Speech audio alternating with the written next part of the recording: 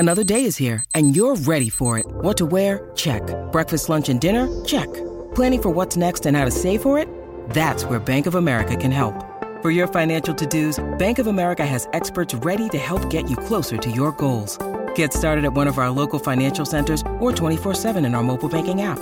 Find a location near you at bankofamerica.com/talktous. What would you like the power to do? Mobile banking requires downloading the app and is only available for select devices. Message and data rates may apply. Bank of America N.A., member FDIC.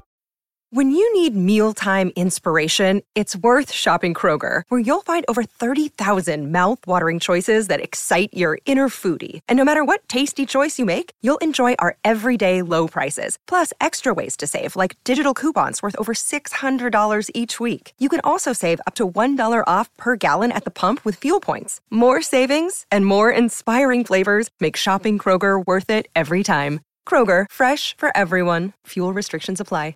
I had to go about it, write it out and find it myself. And there's some stories I can tell you.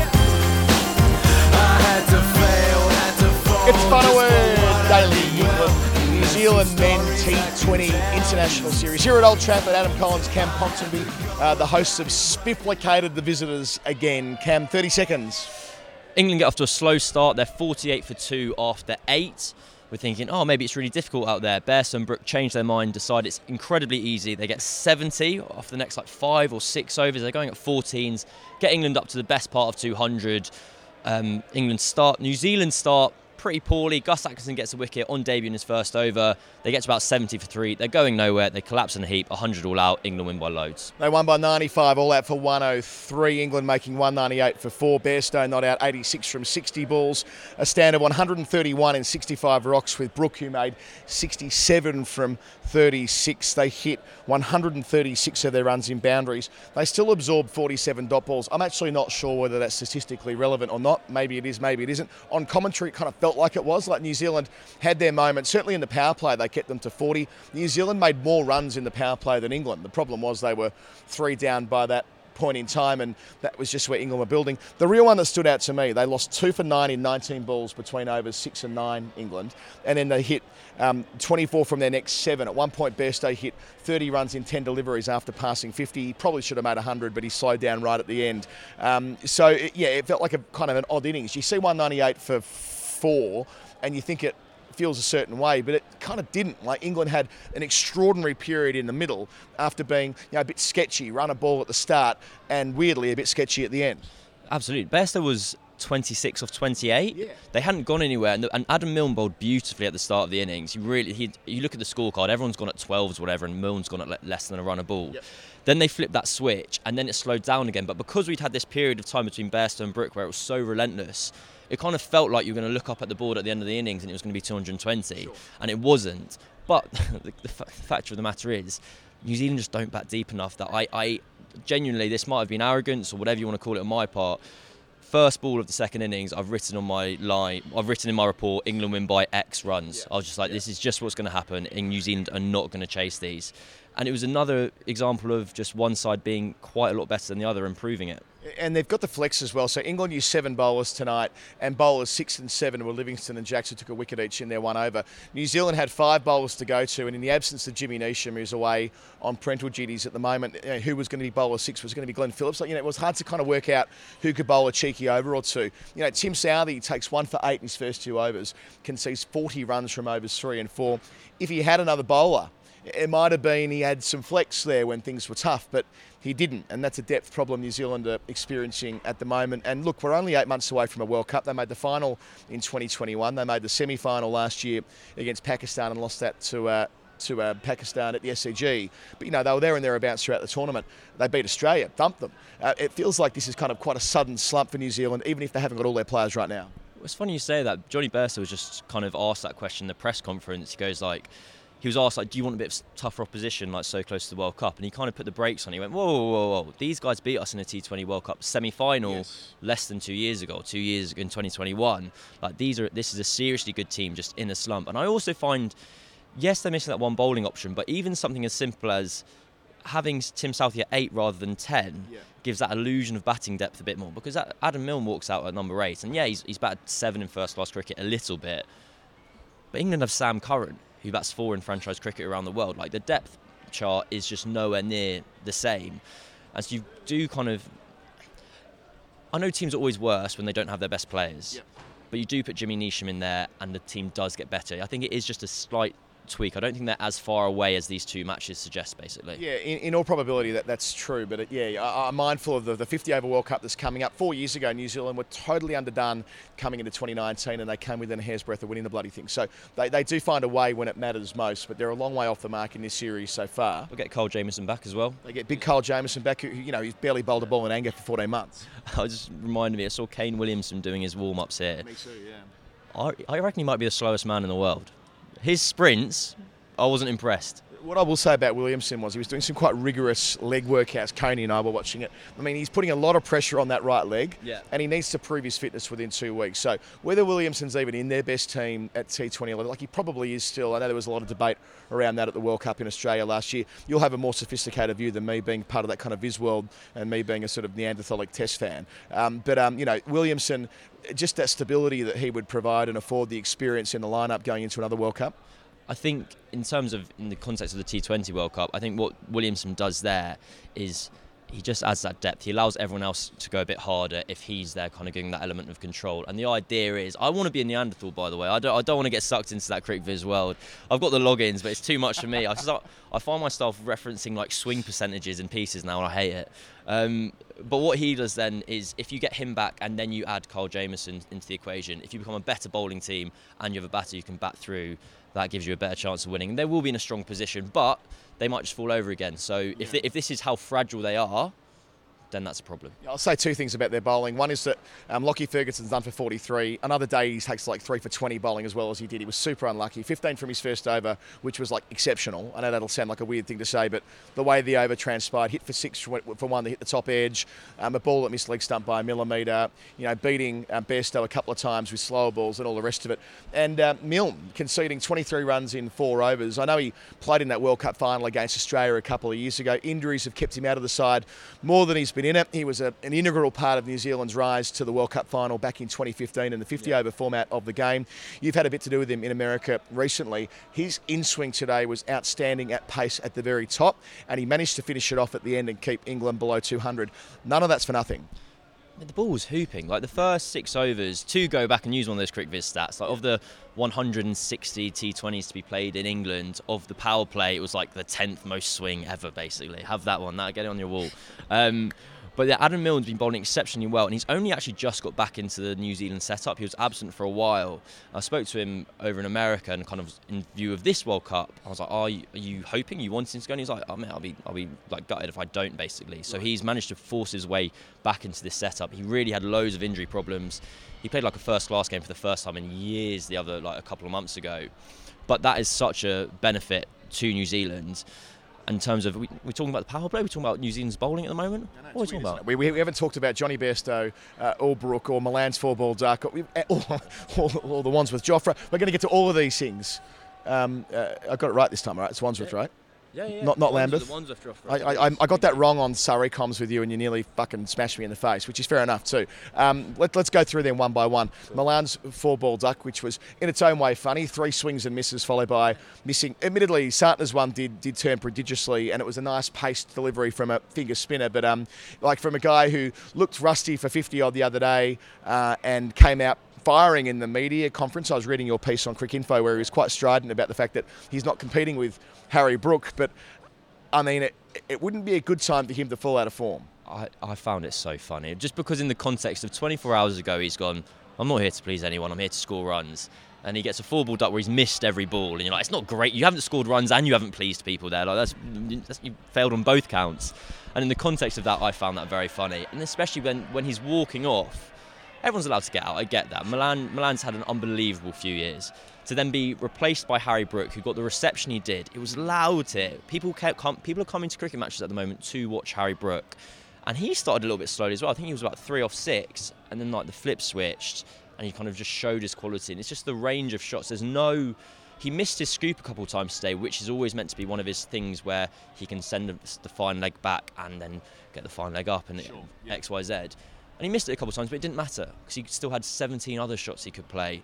It's getting to the point now where my opinion of the World Cup squad is pick him and work the rest out. Like there are some scenarios where you'd rather have Liam Livingston, or some scenarios where you'd rather have David Milan, but there's every scenario where there's a case where your England are batting. Is England's batting line better or worse with Harry Brook in it? It's better with him in it every single time. Yeah, and we saw the way he manipulated the field with it's almost like a switch hit, isn't it, more than a reverse when he gets it over the top of point. He hits that with the same percentage frequency, I reckon, as Maxwell does. And Maxwell's been doing it for 15 years, right? And this guy's 22 or 23, whatever it works out to be. He's clearly a freak, and the way he batted with Bairstow, he makes 67 here after. There was a case that he was the player of the match, not Bairstow, I thought. I know Bairstow gets the gong, but it's just in the way that it was the acceleration from Brook that made everything feel a little bit different. That partnership, they were rocking along at about 15 and over for about 6 overs there when there was nothing New Zealand could do. And Brook, he did it with the mid-on, mid-off Malachi as well. I think it was Southey bowling to him. He pops one over mid-on, then mid-on, then long on goes back, mid-off comes up, then he slaps it there. And what do you do as a fielding captain in a situation where a guy is as 360 as him? And the two inside-out, lofted cover drives for 6 off East Shoddy, that takes him doing two, even if you are hitting with the spin. I mean, he's a joke, basically. And Johnny Bairstow got the man on the match award because he got the biggest number award, basically. He scored the most runs, so therefore he was the best player. And don't get me wrong, he batted very well, and I think it's a sign of a player's quality where they can get 86 not out off 60 balls, and we just go well done, Johnny. And we've seen you. We know you can do that. We're all going to carry on with our lives, basically. But that versatility that Brook has, he brought that tempo to the innings, and so he went to scoop one off Ferguson, just missed leg stump, and the same ball was bowled and he'd backed away and he kind of slapped it through point. So he has his plan B is better than everyone else's plan A, basically. He has so many options to go to, and it was him who kind of really injected and lifted that innings, because Bairstow started slowly. I think that was very much allowed. The ball was going around corners, then he slowed down. Had he carried on, he might have got to 100. But no, I think I'm in the same boat as you, where people are going to remember this match for Brook's innings more than Bairstow's. Let's talk about the bloke you've been playing with since you were a kid. Atkinson is a guy I've watched bowl at Surrey and thought, gee, he's got a yard. Both in the blast, but almost more notably in 4-day cricket. When I've seen him bowl in 4-day cricket, I'm like, he's fucking quick. Tonight, he has that Joffre thing going on where he doesn't really look like he's bending his back or exerting himself, yet he's so rhythmical and beautiful with the way he lets the ball go. I reckon his release point's quite a long way forward as well, which makes it even quicker once more. Second delivery was 92 mile an hour, which is 150 in new money or near enough to it, and gets a wicket in that first over, which, and as I turn my page, I can tell you who it was. You probably remember, you've probably written about it. It was Conway, of course. Yeah. Not a bad first scalp in international cricket. Then he takes 3 and 5 balls at the end, one with the short ball, one with a clever bit of bowling with Southey across his stumps, and one with a lightning fast, it was a low full toss, but almost Yorker length to a number 11, which is what you kind of want to do at the very end. They miss you hit at that pace, and believe the hype.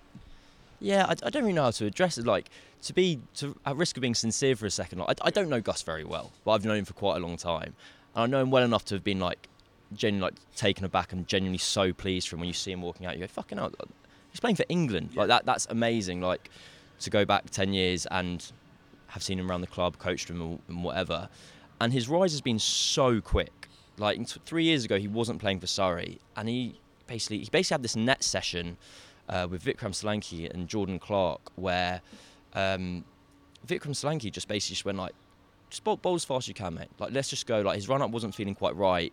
And the words he said to me when we did a piece for Cricinfo was I thought I was trying, and I realised I actually hadn't been. I didn't realise how much effort I could put in. And there's been a bit of a binary change from that. You come back a year ago and he's filled out, he looks like a man. And all of a sudden, you've got people who kind of know what they're talking about, looking at him and going, this guy's quick. So the Joffre's chat, I said it initially as a joke because I found it quite funny. And then little did I know, other people who actually knew what they were talking about were going, no, seriously, Bairstow's just talking about him in the press conference where he goes oh yeah, I'm not surprised by his rise at all. We'd heard rumours about this kid bowling quick, and you saw how quickly Joffre's pace changed things for him. And so the powers that be within England seem dead set on this kid. And maybe that's me wearing very rose-tinted glasses. But also when I try and remove myself from that and just be no, if you were just hearing these things said about any other player, there's a player there that England are looking to heavily invest in now. And there's another part to it as well. He's 25. You hear all the biomechanists and so on talk about the risk factors for fast bowlers dissipating after about age 24, 25. He's hitting that point now where he's bowling a lot more overs in high-level cricket. Like, his body, in theory, should be relatively resilient. So that's really exciting for England. And also, I do note that he got the hair done nice for this. The beard was trimmed like the way you do when you go to the barber. Like, that's what England players do. They look a certain way. He looks like an England player from his very first delivery tonight. So I've noticed a direct correlation with how attractive Gus has been with how well he's been doing. Yep. Kind of, he used to have this like chip Justin Bieber mop, came back, trimmed up, short back and sides, beard, all of a sudden bowls quicker, plays for England. So basically I'm getting a haircut and we're getting in the ones. There's something like that. Well, you played in the ones last week. Are you in the ones again tomorrow? I am, mate. We shouldn't really talk about this. No, but what made me laugh, I realised this, I don't know if this was translate, but so I finally made the ones group chat for the last weekend of the season, and so you've got the names in the list, and name number 1, courtesy of the alphabet, is Gus Atkinson, and a few names down as me. So I think it's the only weekend I'll ever be in the same group chat as a current England player in my life. So I'm gonna ride out on it. Thank you for mentioning it. We're going to drive down the M1 later, and we're going to talk about it a lot. Your sidearm round the wicket, non-spinning off breaks. They'll probably take a bag tomorrow. I know they go all right. We've got a game to play together in a couple of weeks. I reckon that's enough. We've been going for a sufficient number of minutes to get to the Final Word Hall of Fame. The Final Word Hall of Fame is brought to you by me and Cam and our beautiful patrons. Sign up to the Patreon account, patreon.com/The Final Word. We're making a lot of eps right now.